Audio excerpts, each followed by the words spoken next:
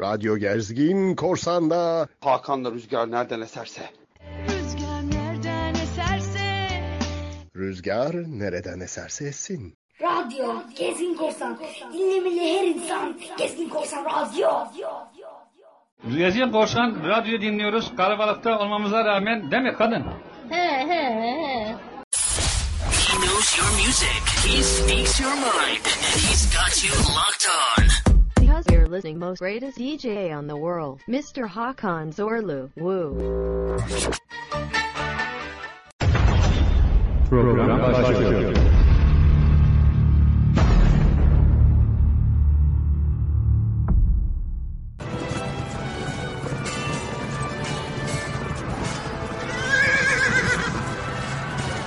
Akdolgalı Beylerbeyi haykırdı. Durun gidelim.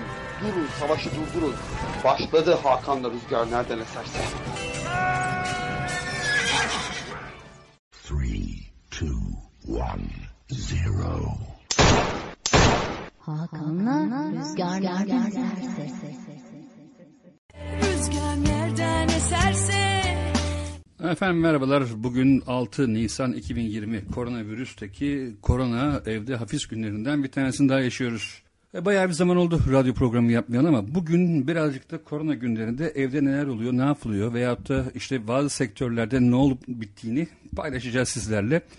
2 tane konumuz olacak. Sevgili Çağla Turan'la beraber onları ağırlamaya çalışacağız. Konuklarımız kimler? Konuklarımızdan bir tanesi sevgili Derlen. Diş hekimi.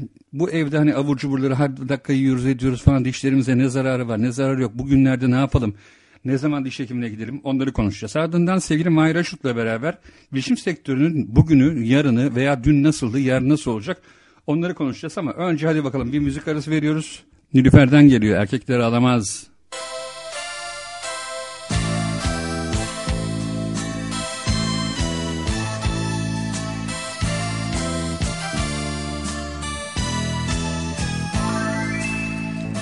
İçinde bin pişmanlık, gözlerinde yaş, yüzünde yasak duyguların verdiği garip telaş, sesinde bir burukluk, ellerin soğuk, boğazında düğüm düğüm kelimeler. İçinde bin pişmanlık, gözlerinde yaş, yüzünde yasak duyguların verdiği garip telaş, sesinde bir burukluk, ellerin soğuk, boğazında düğüm düğüm kelimeler. Erkekler ağlamaz, sil gözyaşını, kaçırma gözlerini benden, suçlu suçlu. Erkekler ağlamaz, insanı unutma, sustururum zamanla içimdeki bu acı gözyaşların içimi eritiyor. Erkekler ağlamaz sevgilim, sil gözyaşını. Erkekler ağlamaz, sil gözyaşını, kaçırma gözlerini benden, suçlu suçlu. Erkekler ağlamaz, insanı unutma, sustururum zamanla içimdeki acıyı.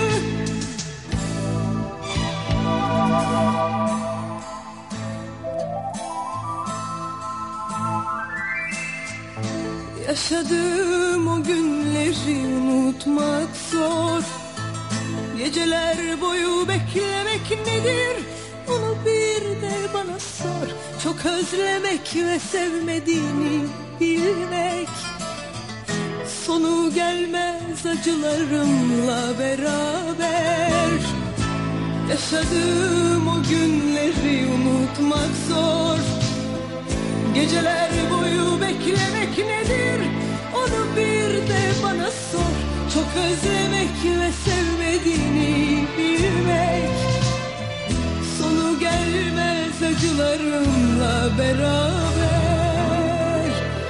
Erkekler ağlamaz, sil gözyaşını, kaçırma gözlerini benden, suçlu erkekler ağlamaz. İnsanız unutma, sustururum zamanla içimdeki bu acıyı. Gözyaşlarım içimi eritiyor. Erkekler ağlamaz sevgilim, sil gözyaşını. Erkekler ağlamaz, sil gözyaşını. Kaçırma gözlerini benden, suçlu erkekler ağlamaz. İnsanız unutma, sustururum zamanla içimdeki acıyı.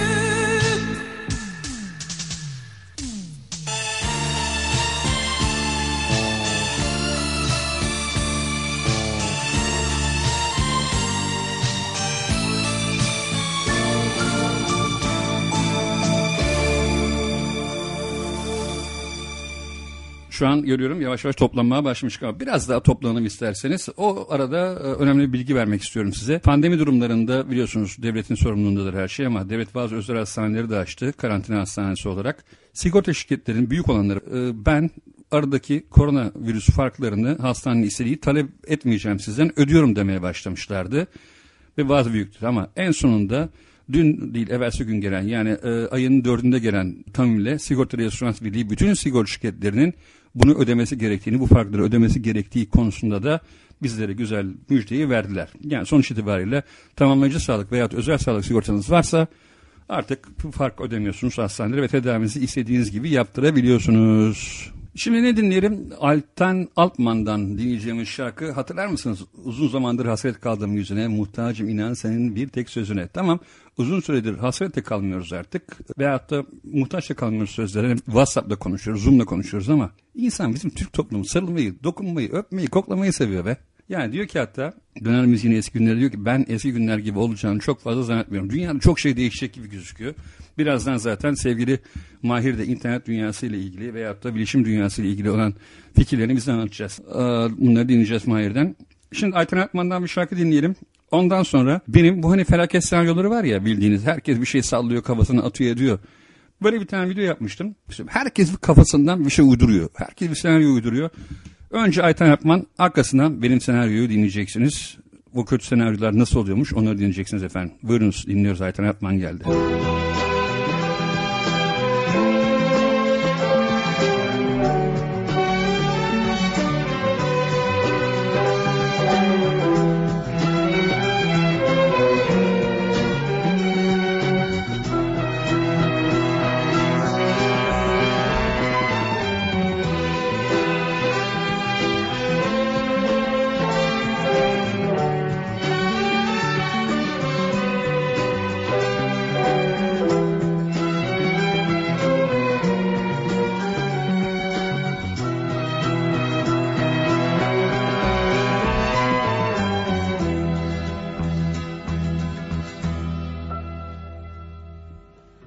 Uzun zamandır hasret kaldım yüzüne, muhtacım inan senin bir tek sözüne.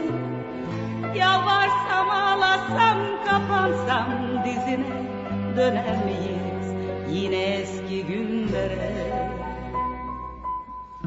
Uzun zamandır hasret kaldım yüzüne, muhtacım inan senin bir tek sözüne. Yalvarsam ağlasam kapansam dizine, döner miyiz yine eski günlere? Söyle bunu, aradığın aşkı söyle, yoksa yalnız mısın sen yine? Benim gibi boynu bükük gözü yaşlı tek başına söyle. Aradığın aşkı söyle, yoksa yalnız mısın sen yine? Benim gibi boynu bükük gözü yaşlı tek başına.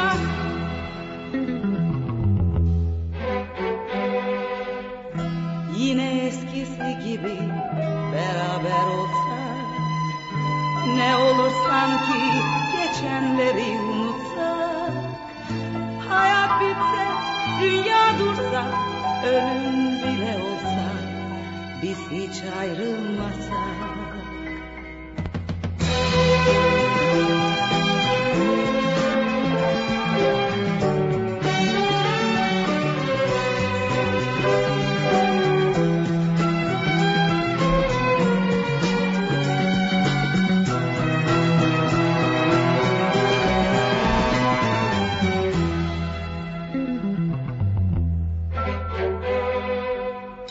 Uzun zamandır hasret kaldım yüzüne, muhtacım inan senin bir tek sözüne.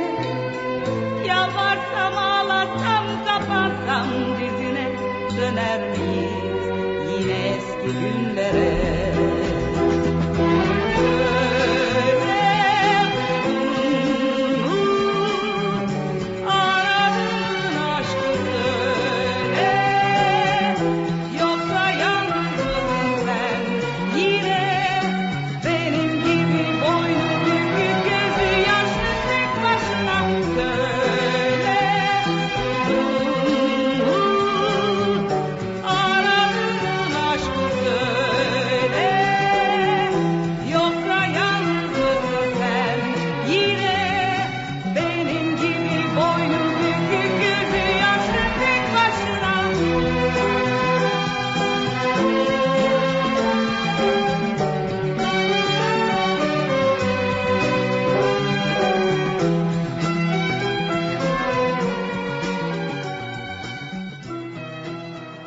Şu korona günlerinde biliyorsunuz herkes komplo teorileri üretmeye başlıyor. Bir tanesi öbürünü çürütüyor, öbürküsü öbürküsünü çürütüyor ama biz çok önemli bir araştırma yaptık. Hem Türkiye'den hem dünyadan bu koronavirüsünün habercisi olan 2 tane isim var. Bir tanesi kim? Bir tanesi bir grup, Beatles grubu. Beatles grubu 1968'lerde, 67'ler, 68'lerde yaptığı şarkıda 3 tane şarkısı var. Bir tanesi daha sonra 80'lerde yapıldı galiba. John Lennon'ın yaptığı şarkı. Onu hatırlamıyorum tam tarihini ama 80'de öldü ya John Lennon aslında. Bakın Let It Be şarkısı mesela. Biz burada Paul McCartney aslında Mother Mary Comes to Me derken biz bunu Meryem Ağzı zannederdik ama annesinin adıymış meğerse. Bakın şimdi annesinin söylediklerini rüyada söylüyor. Diyor ki ayrı kalsalardı insanlar diyor hala bir şansım var diyor. Bırak olsun diyor. Bırak geçsin diyor. Gitsin diyor. Yani sonuç itibariyle bugün insanlar nasıl birbirinden ayrı kaldı? Bak adam orada o şekilde bize bildirmiş. Şimdi Yesterday şarkısına geliyoruz. Dün diyor sorunlarımız diyor çok uzakta görünüyordu diyor. Yani yesterday all my troubles seem so far away diyor. Bak çok önemli bu kelime. Çok önemli. Ve diyor ki düne inanıyorum artık diyor. Çünkü diyor eskiden olduğum kişinin yarısı bile değilim diyor. Doğru. Eskiden olduğu kişi misin abi? Dışarı çıkıyor musun? Çıkabiliyor musun? Yok çıkmıyorsun. Evde oturuyorsun.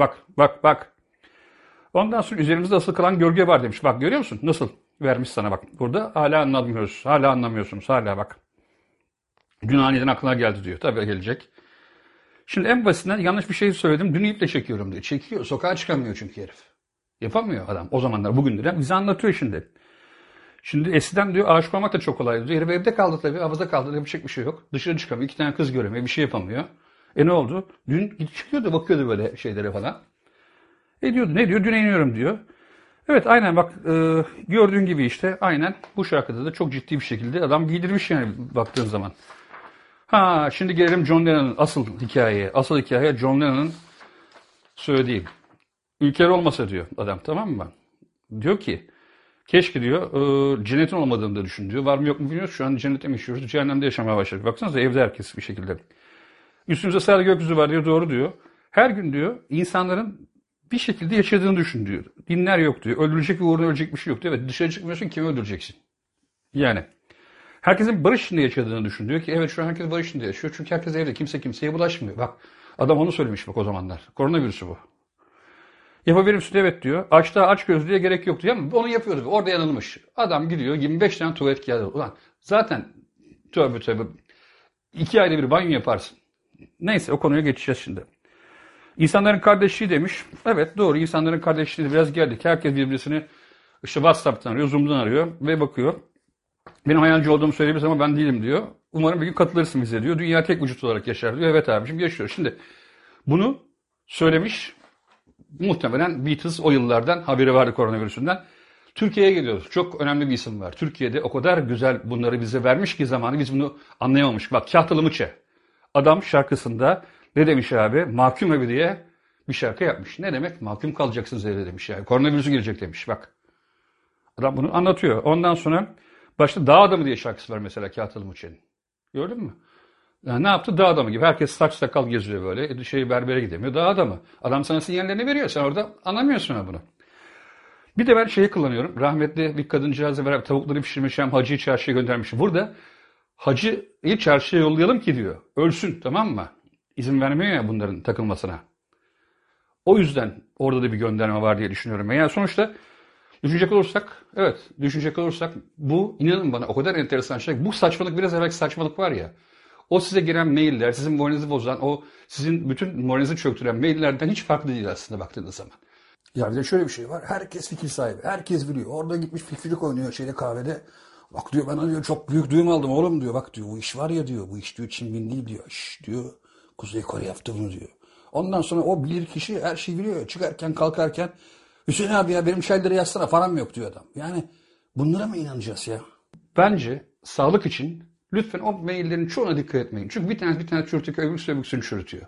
Sağlıkla kalmak için şu dönem kafayı çok dik tutacağız. Enseyi karartmayacağız.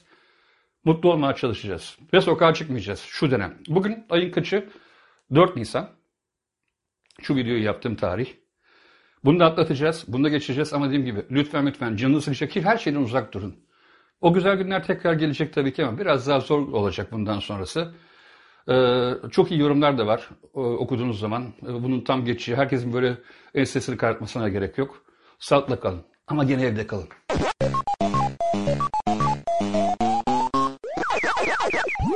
Hakan'la Rüzgar nereden esersin? Yani cidden soruyorum. Yalan mı? Değil. Vallahi herkes bir senaryo uyduruyor. Biraz evvel söylediğim saçmalıklardan daha saçma senaryolar ben gördüm ya. Vallahi adam ay ışığını görüyor. Bak diyor bu ay diyor farklı yapıyor diyor artık diyor. Farklı hareket yapıyor bize diyor. Lan ne hareketi? Adam video yayınlamış. Hareket yapıyor zannediyor ay. Adam ne kafasındaysa, ne içti, ne yedi. Hani bize de söyleseler biz de o güzel kafayı yaşayalım bari. Şimdi biraz sonra söylediğim gibi, biraz sonra değil yani biraz evvel söylediğim gibi sevgili Lale ve Mahir'i alacağız konuk olarak sevgili Çağla ile beraber. Ondan evvel ne yapalım? Hadi neşeli bir şarkı yapalım. Minik Serçe'yi dinleyelim Sezen Aksu'dan. Ondan sonra direkt olarak devreye giriyor. Sohbetimiz çok keyifli olacak bak.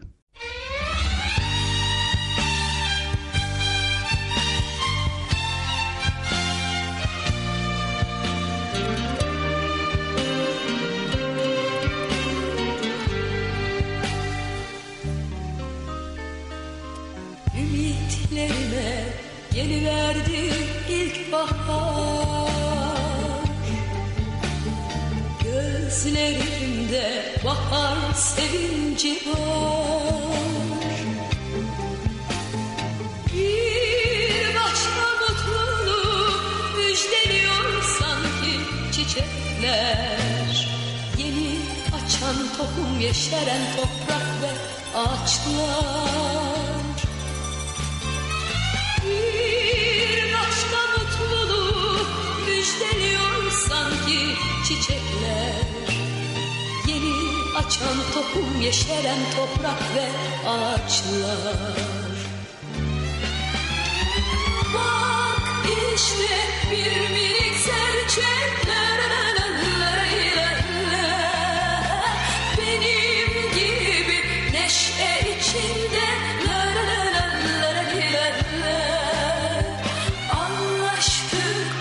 Hiç konuşmadan minik serçeyle göz göze geliverince.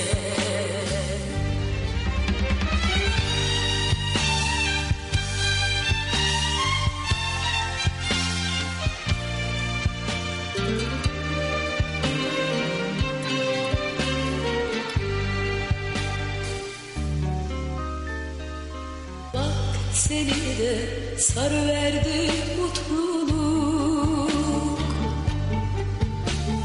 Zaman durdu bak işte sonsuzluk.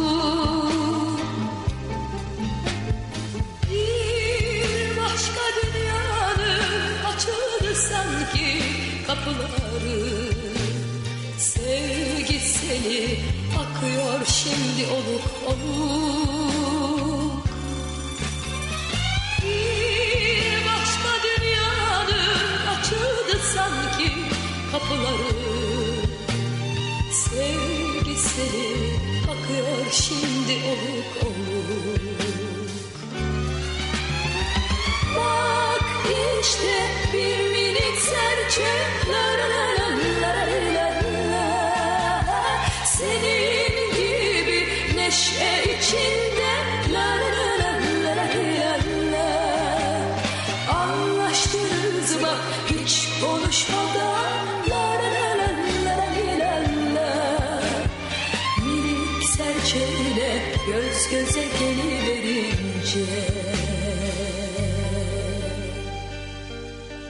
Hakan'la Rüzgar Nereden Eserse. Efendim What News'dan herkese iyi akşamlar. Bu akşam iki konumuz var. Sevgili Çağla ile beraber onları ağırlamaya çalışacağız. Diş hekimi sevgili Lale Derlen burada. Hoş geldin Lale'cim. Hoş bulduk. Ve merhabalar. Sevgili Mahir Aşut, Merhaba. KPC Yönetim Kurulu Başkanı. Öncelikle Lale Hanım'dan işte şu yaşadığımız günlerde dişle ilgili, dişimizle ilgili neler yapacağız, ne yapmamız gerektiğini, nasıl bir hijyen takip ettiğimiz gerektiğini konuşacağız ve arkasından bilişim sektörü bu koronavirüsün nasıl etkilediğini Mahir'le tartışacağız. Öncelikle Çağla başla istersen sorularına. Benim vallahi var, olmaz olur mu sorularım? Şimdi bütün gün evde öyle lay lay lom takıldığımız için ve sürekli homini gırtlak yeme içme eylemindeyiz yani. O sabahtan başlıyor. Tamam, sabah, öğlen, akşam hani olmasa bile sabah akşam dişlerimizin bakımını yapıp fırçalıyoruz falan ama bir de benim merak ettiğim özellikle bu korona hani virüse, bakteriye, şuna buna karşı ne bileyim çeşitli gargaralar evde, böyle bir doğal gargaralar, şunlar bunlar, karbonatla şunla bunla diyorlar. Bunları hazırlayalım mı, yapalım mı? Öyle hani bir gırtlak temizliğimiz, ağız temizliği için. Artı bir de ekstra sizin önereceğiniz neler var? Merak ediyorum. Yani evet, uzmanların söylediği şeyler var. Her zaman bizim kullandığımız şeyler zaten. Bir mesela çay bardağı suya bir kaşık, çay kaşığı karbonat ve tuz. Hı hı. Diş etlerindeki ödemi alan bir şey. Yani her zaman iyileştirici etkisi var. Buna sirke katılabilir. Sirke soracaktım, evet. Evet. Sirke iyi olur. Yani sirke zaten doğal bir madde ve alkali bir madde. O yüzden sirke ağızda her zaman kullanılabilen bir şey. Ama onun dışında daha tıbbi diyeyim bir şey olsun isterseniz, Lister'in bizim her zaman kapısını çaldığımız, yan etkisi olmayan, her zaman için kullanabileceğiniz bir ağız gargarası. Fakat tabii ki bunlar hiçbir zaman mekanik temizliğin yerini tutmaz. Yani macun bile olmasa sade diş fırçasıyla dişlerin her yüzeyini fırçalamak, ondan sonra da ip yapmak hijyenin en baş kuralı. Hiçbir gargara, hiçbir macun bunun yerini tutamaz. Onlar tamamlayıcı şeyler her zaman için. Mekanik temizlik çok önemli.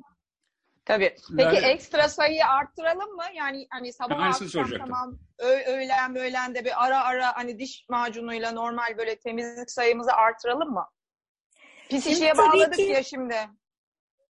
Evet. Şimdi tabii ki zaten bizim normalde bile söylediğimiz şey şu. İnsanlar mesela kahvaltı etmeden evden çıkıyorlar. Normal işe giderken. Ondan sonra dişlerini fırçalıyorlar. Öyle çıkıyorlar evden. Ondan sonra bir şeyler yiyorlar. Hı-hı. Yani biz günde 2 kere derken bunu bu şekilde yapmanızı kastetmiyoruz aslında. Kahvaltı ettikten sonra fırçalamayıp en azından 2 saat bir şey yememeyi falan bahsediyoruz aslında. Ama şimdi evde durulduğu için sürekli de dediğiniz gibi bir şeyler yendiği için en azından 3 kere bence uygundur. Hı.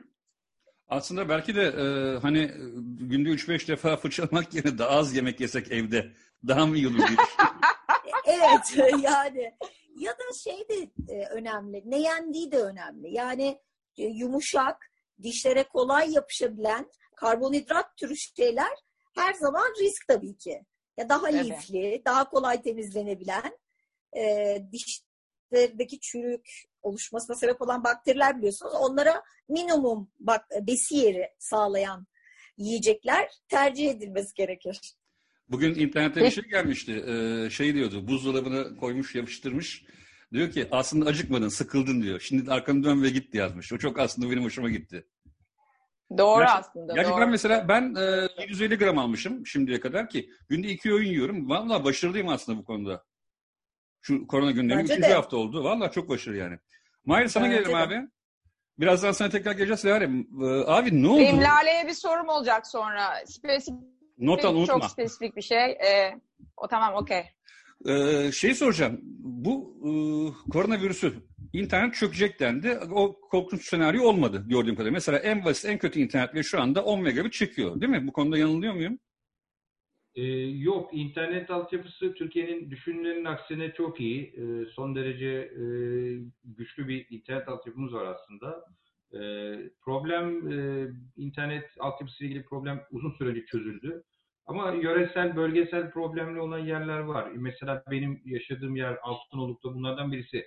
Aslında bizim burada çok ciddi altyapı problemimiz var. Ama işte ne yapıyoruz? Mesela ben Turkcell Superbox kullanıyorum. Superbox sayesinde 4.5G üzerinden internete erişiyorum. O altyapı problemini yaşamıyorum. Ama altyapının dört dörtlük olduğu mahallelerimiz de var mesela burada. Ama Türkiye genelinde internet altyapısı Türkiye'nin hiç de fena değil, kötü değil. Aslında sen uzun süreden beri, kaç seneden beri genelde home office yapıyorsun. İstanbul'da şirket merkezin birçok ofisin var ve sen aslında Doğru. uzaktan yönetiyorsun her şeyi. Yani şu an yaşadığımızda aslında Evet, senin çok yabancı olmadığın bir şey. Yani benim için aslında hiçbir şey değişmedi. Yani ben aynı hayatımı sürdürüyorum. Sadece işte çocuklar evde, işte oğlan üniversiteye gidiyor, şu anda gidemiyor, o evde. Kız ilkokula gidemiyor, o evde. Büyük oğlan zaten bizimle değil. Benim için bir şey değişmedi. Yani aynı hayat, hatta yani sıkılmak veya şey yapmak gibi şansım yok zaten. İşlerimi yapmaya çalışıyorum ama tabii sektörün durumu hiç de parlak değil. O konuya istersen gireyim. Evet, o konuyu onu soracaktım zaten. Girersen çok iyi olur. Evet, ya şöyle söyleyeyim. Şimdi kendi şirketimiz adına tabii biraz konuşmuş olacağım ama sektörün genelinde çok farklı olduğunu sanmıyorum. Gördüğüm, duyduğum kadarıyla. Mesela bizim firmamızın işte farklı bölgelerde, farklı yerlerde ofisleri var ve biz Türkiye çapında müşterilere bize hizmet veriyoruz. Bu hizmet nedir? İşte yerinde servis hizmeti. Kurumsal müşterilerimiz var. Onların ofislerine, iş yerlerine, mağazalarına bizim elemanlarımız vasıtasıyla bilgisayarlara destek veriyoruz. Bizim işimiz bu özünde.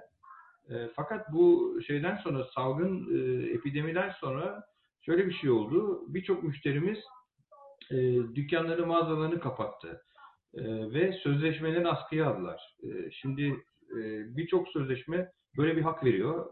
Bu ne demek? Yani benim sözleşmem geçerli. Ben buna bağlıyım ama ben bunu işte 1 ay, 2 ay neyse süreyle askıya alıyorum. Bu dönemde ben sana ödeme yapmayacağım. Sen ne yaparsan yap ama bittikten sonra, ben mağazamı tekrar açtıktan sonra yine sözleşmem devam edecek. Şimdi tabii bu ne demek? Bizim için çok olumsuz bir şey. Ki sektörde birçok servis firması şu an benzer problemi yaşıyor. Bunu duyduk. Özellikle bu, yani bizim servis sektörü için tabii çok kritik. Üretim yapan sektörlerde durum çok farklı ama hizmet sektörü, ki bizim bilişimin hizmet tarafındayız biz ağırlıkla. Hizmet tarafında bu anlamda ciddi sıkıntı var. Ve birçok firmadan da aynı şeyi duyduk. Birçok arkadaşımızdan aynı durumu yaşadıklarını öğrendik. Tabii bizim hiçbir şeyimiz yerinde durmuyor. Biz yine maaş ödemeye devam ediyoruz. Yine işte ofislerimizin kirasını ödemeye devam ediyoruz. Hiçbir şey durmuyor. Yani tabii biz de bu süreçte hani alışılageldik iş akışının dışında yaşadığımız bu gelişmelerden dolayı birkaç ofisimizi de kapattık hatta. Kapatmak zorunda kaldık. Bu gelişmeyle alakası olmayan bazı projeler nedeniyle bir küçülmeye gitmiştik zaten. Ama şu anda o küçülme aslında hani daha da genişledi. Umarım bir yerde durur bu iş. Umarım normale döner. Teşekkür ederim Mahir'cim. Evet Çağla. Şimdi benim arkadaşımın babaannesi 90 yaşında. Tabii o da evde kaldı. Kadıncağız yani bir aydır falan çıkamıyor. Ve şu anda mesela diş etinde iltihabik bir şey başlamış. Ve doktora da gidemiyorlar, şey yapamıyorlar. Ne olacak? Hani iltihap da çok önemli şu günlerde. Vücudun zaten öyle bir iltihap şu bu olmaması lazım. İmmün sistemi çok zayıflatan bir şey. Şimdi başınıza gelebilir böyle şeyler. Hani ağızda apse olabilir, iltihabı. Ne yapacağız? Biz onlara en basit bir çözüm var mı? Yoksa yani ne noktaya kadar öyle bir iltihabik durumla yaşamalıyız? Aynısını veya... ben soracağım söyledi. Çiziyorum üzerine. Yani böyle bir şey. Yüzümüzü şişirecek kadar büyük bir şişlik yoksa, yani bundan kasıt şu, dışarıdan bakıldığında yüzümüzde bir asimetri yaratmıyorsa büyük ihtimalle diş eti kaynaklıdır.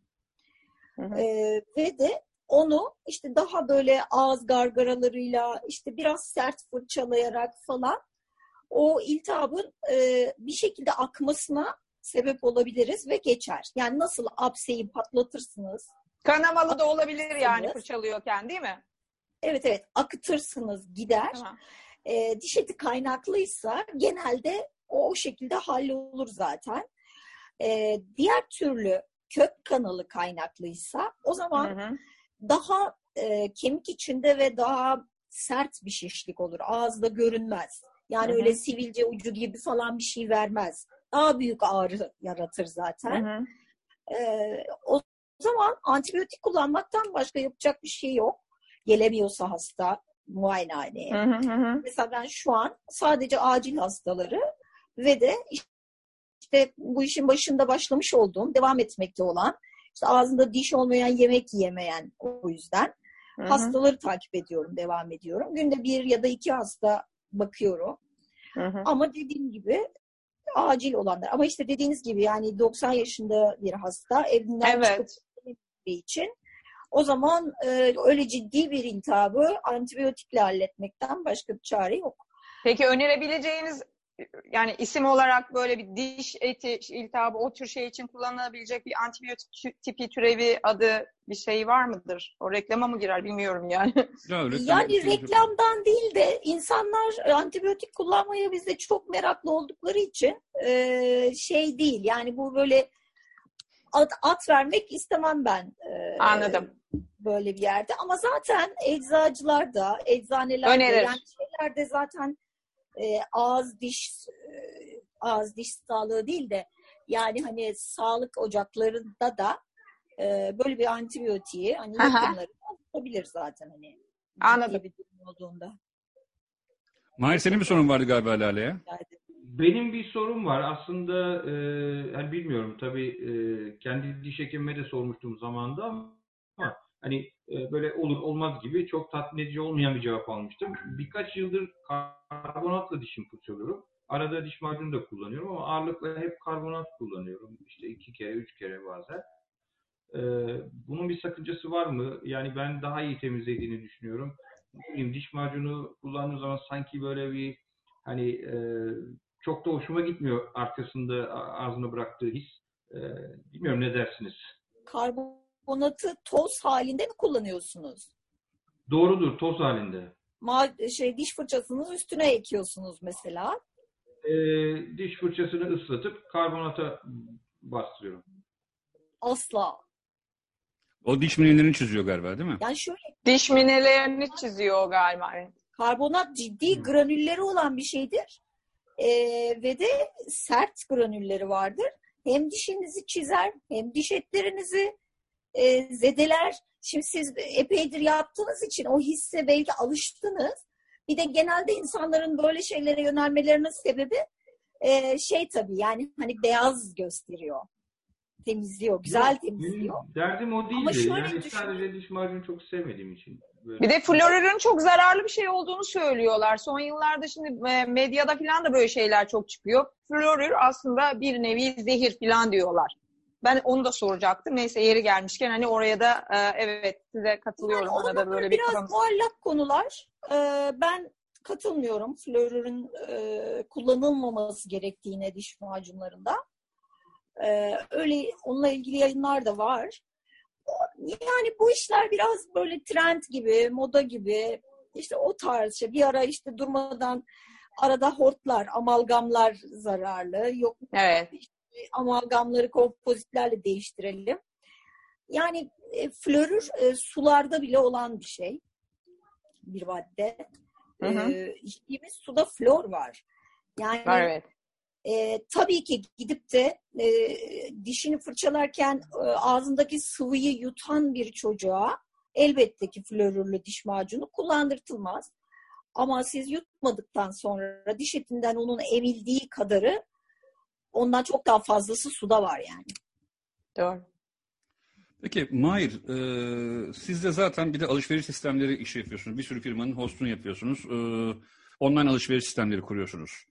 Bu sizin sektörünüze bu pandemiden sonra yarayacak mı? Yani artık hiçbir şey eskisi gibi olmayacak mı? İnsanlara birazcık daha da alıştırdık mı? Biraz online alışverişe, ne dersin?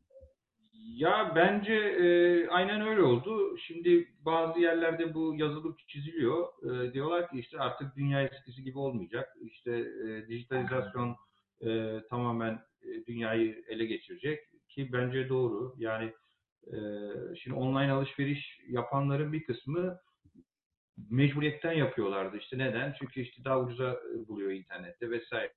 Ama çekine çekine işte bir tanıdığına rica ederek ki hepimiz yapmışızdır. Yani eşimizin, dostumuzun adına sipariş verenlerimiz vardır içimizde. Çok fazla. Dolayısıyla şimdi bu vardı. Şimdi artık bu zorunluluk tamamen yani başka alternatif kalmadı çünkü. Hiçbir şey şu anda her yer kapalı gibi. Bir tek işte marketler açık. Onlardan işte ne alabiliyorsanız onun dışında her şeyi internetten getirmek zorundasınız. Neyse ki şükür şey çalışıyor. Kargocular çalışıyor. Lojistik firmaları çalışıyor. Şimdi Türkiye'de ben bu işin hani çok eskiden beri, başından beri içindeyim. Bu gelişmeyi takip ediyorum. Şimdi bu sektörün gelişimine paralel olarak, yani bilişim sektörünün, işte elektronik ticaretin gelişimine paralel olarak lojistik sektörü de müthiş gelişti. Yani geçmişte hep işte bu böyle, şu firma şöyle filan. Şu anda açıkçası hepsi son derece iyi, son derece başarılı, altyapıları çok iyi oturdu firmaların. Elektronik ticaret şirketleriyle entegrasyonları mükemmel çalışıyor.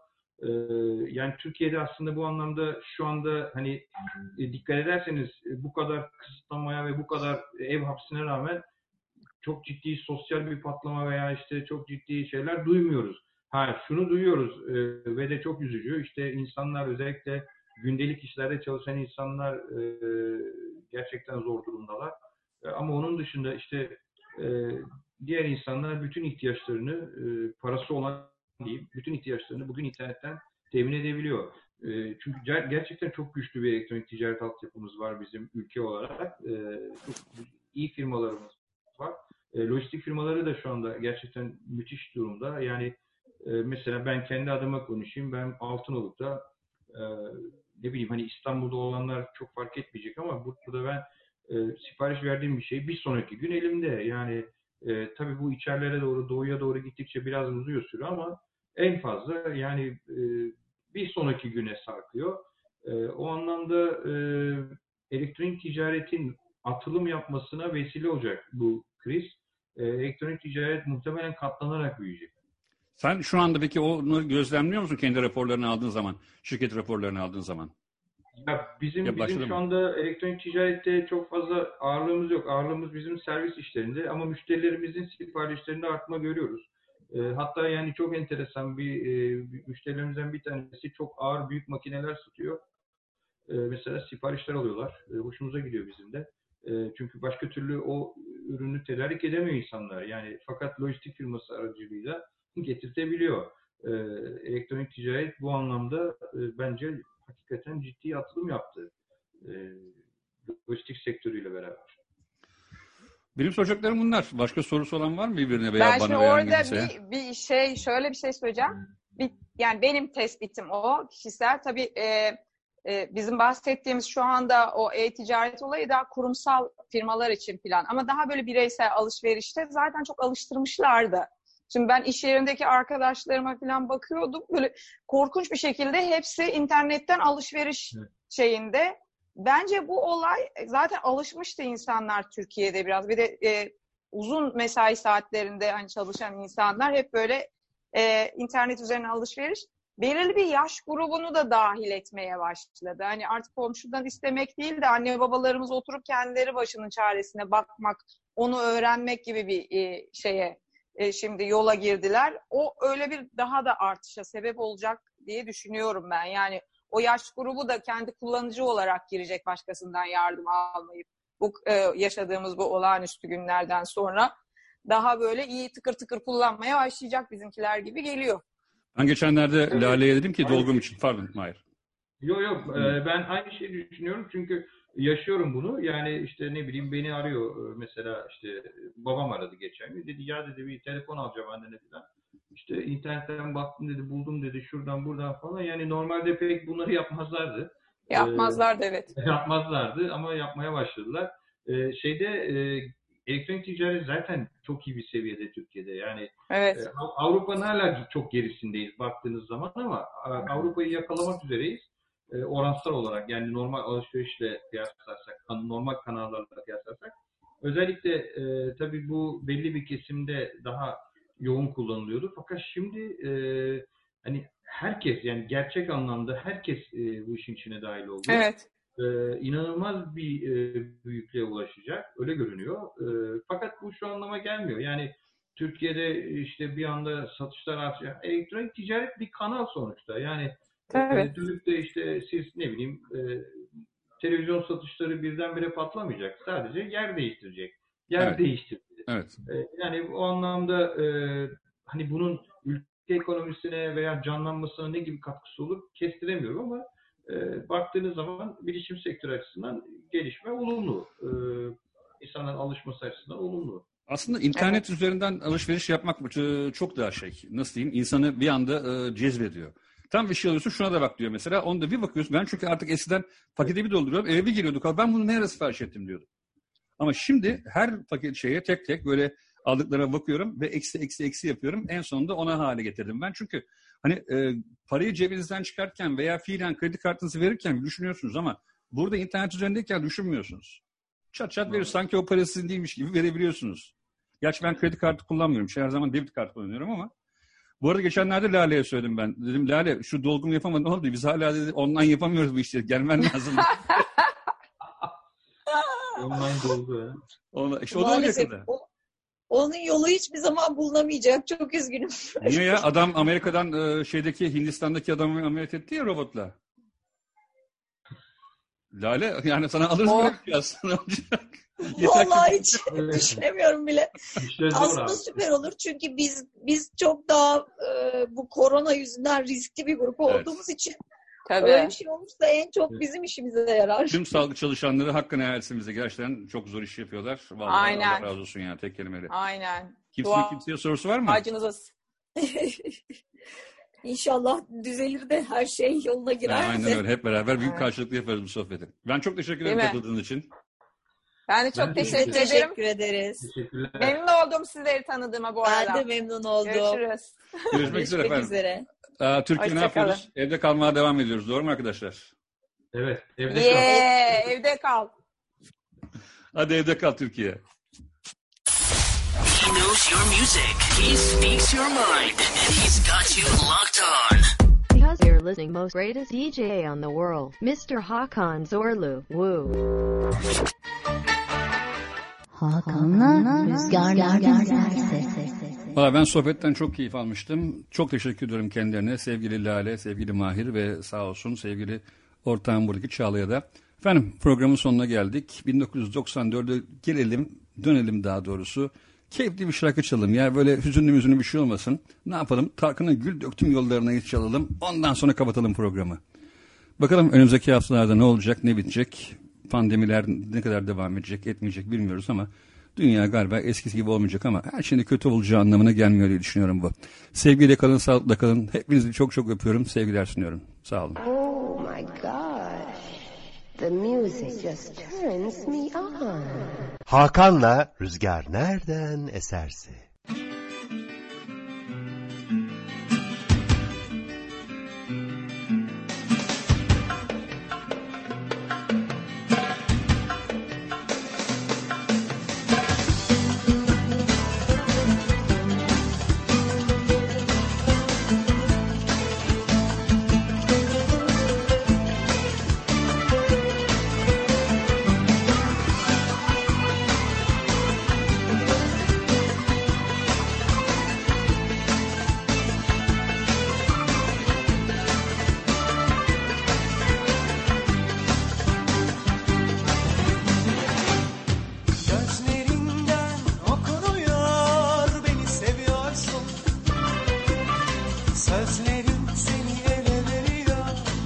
sen ne istiyorsun?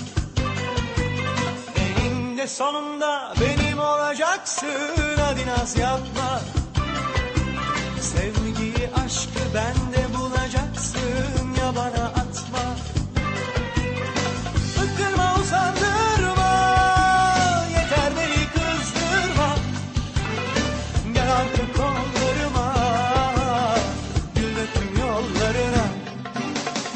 Gel gündüzle gece olalım, gel gökyüzünde yıldız olalım. Seninle mutlu yarınlara koşalım, gel beraber mesut olalım. Gel gündüzle gece olalım, gel gökyüzünde yıldız olalım. Seninle mutlu yarınlara koşalım, gel beraber mesut olalım.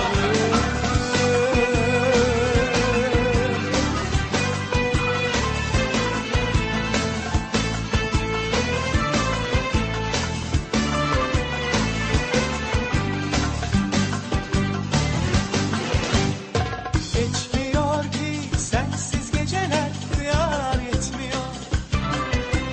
İsyan ediyor içimde sevgiler, sabrım tükeniyor. Eninde sonunda benim olacaksın, hadi naz yapma. Sevgiyi, aşkı bende bulacaksın, ya bana atma. Bıktırma, usandırma, yeter beni kızdırma. Gel artık kollarıma, gül döküm yollarına. Ah, gel gündüzle gece olalım, gel gökyüzünde yıldız olalım. Seninle mutlu yarınlara koşalım, gel beraber mesut olalım. Gel gündüzle gece olalım, gel gökyüzünde yıldız olalım. Seninle mutlu yarınlara koşalım, gel beraber mesut olalım.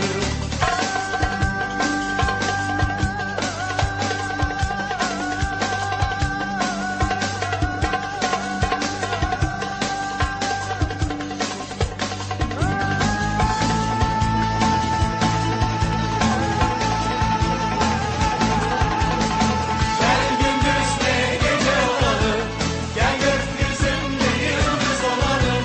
Seninle mutlu yarınlara koşalım, gel beraber mesut olalım.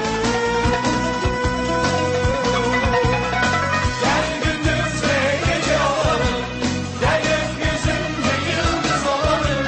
Seninle mutlu yarınlara koşalım, gel beraber mesut olalım.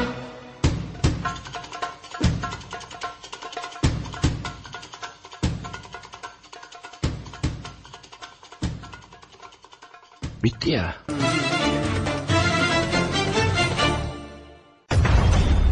Program bitti.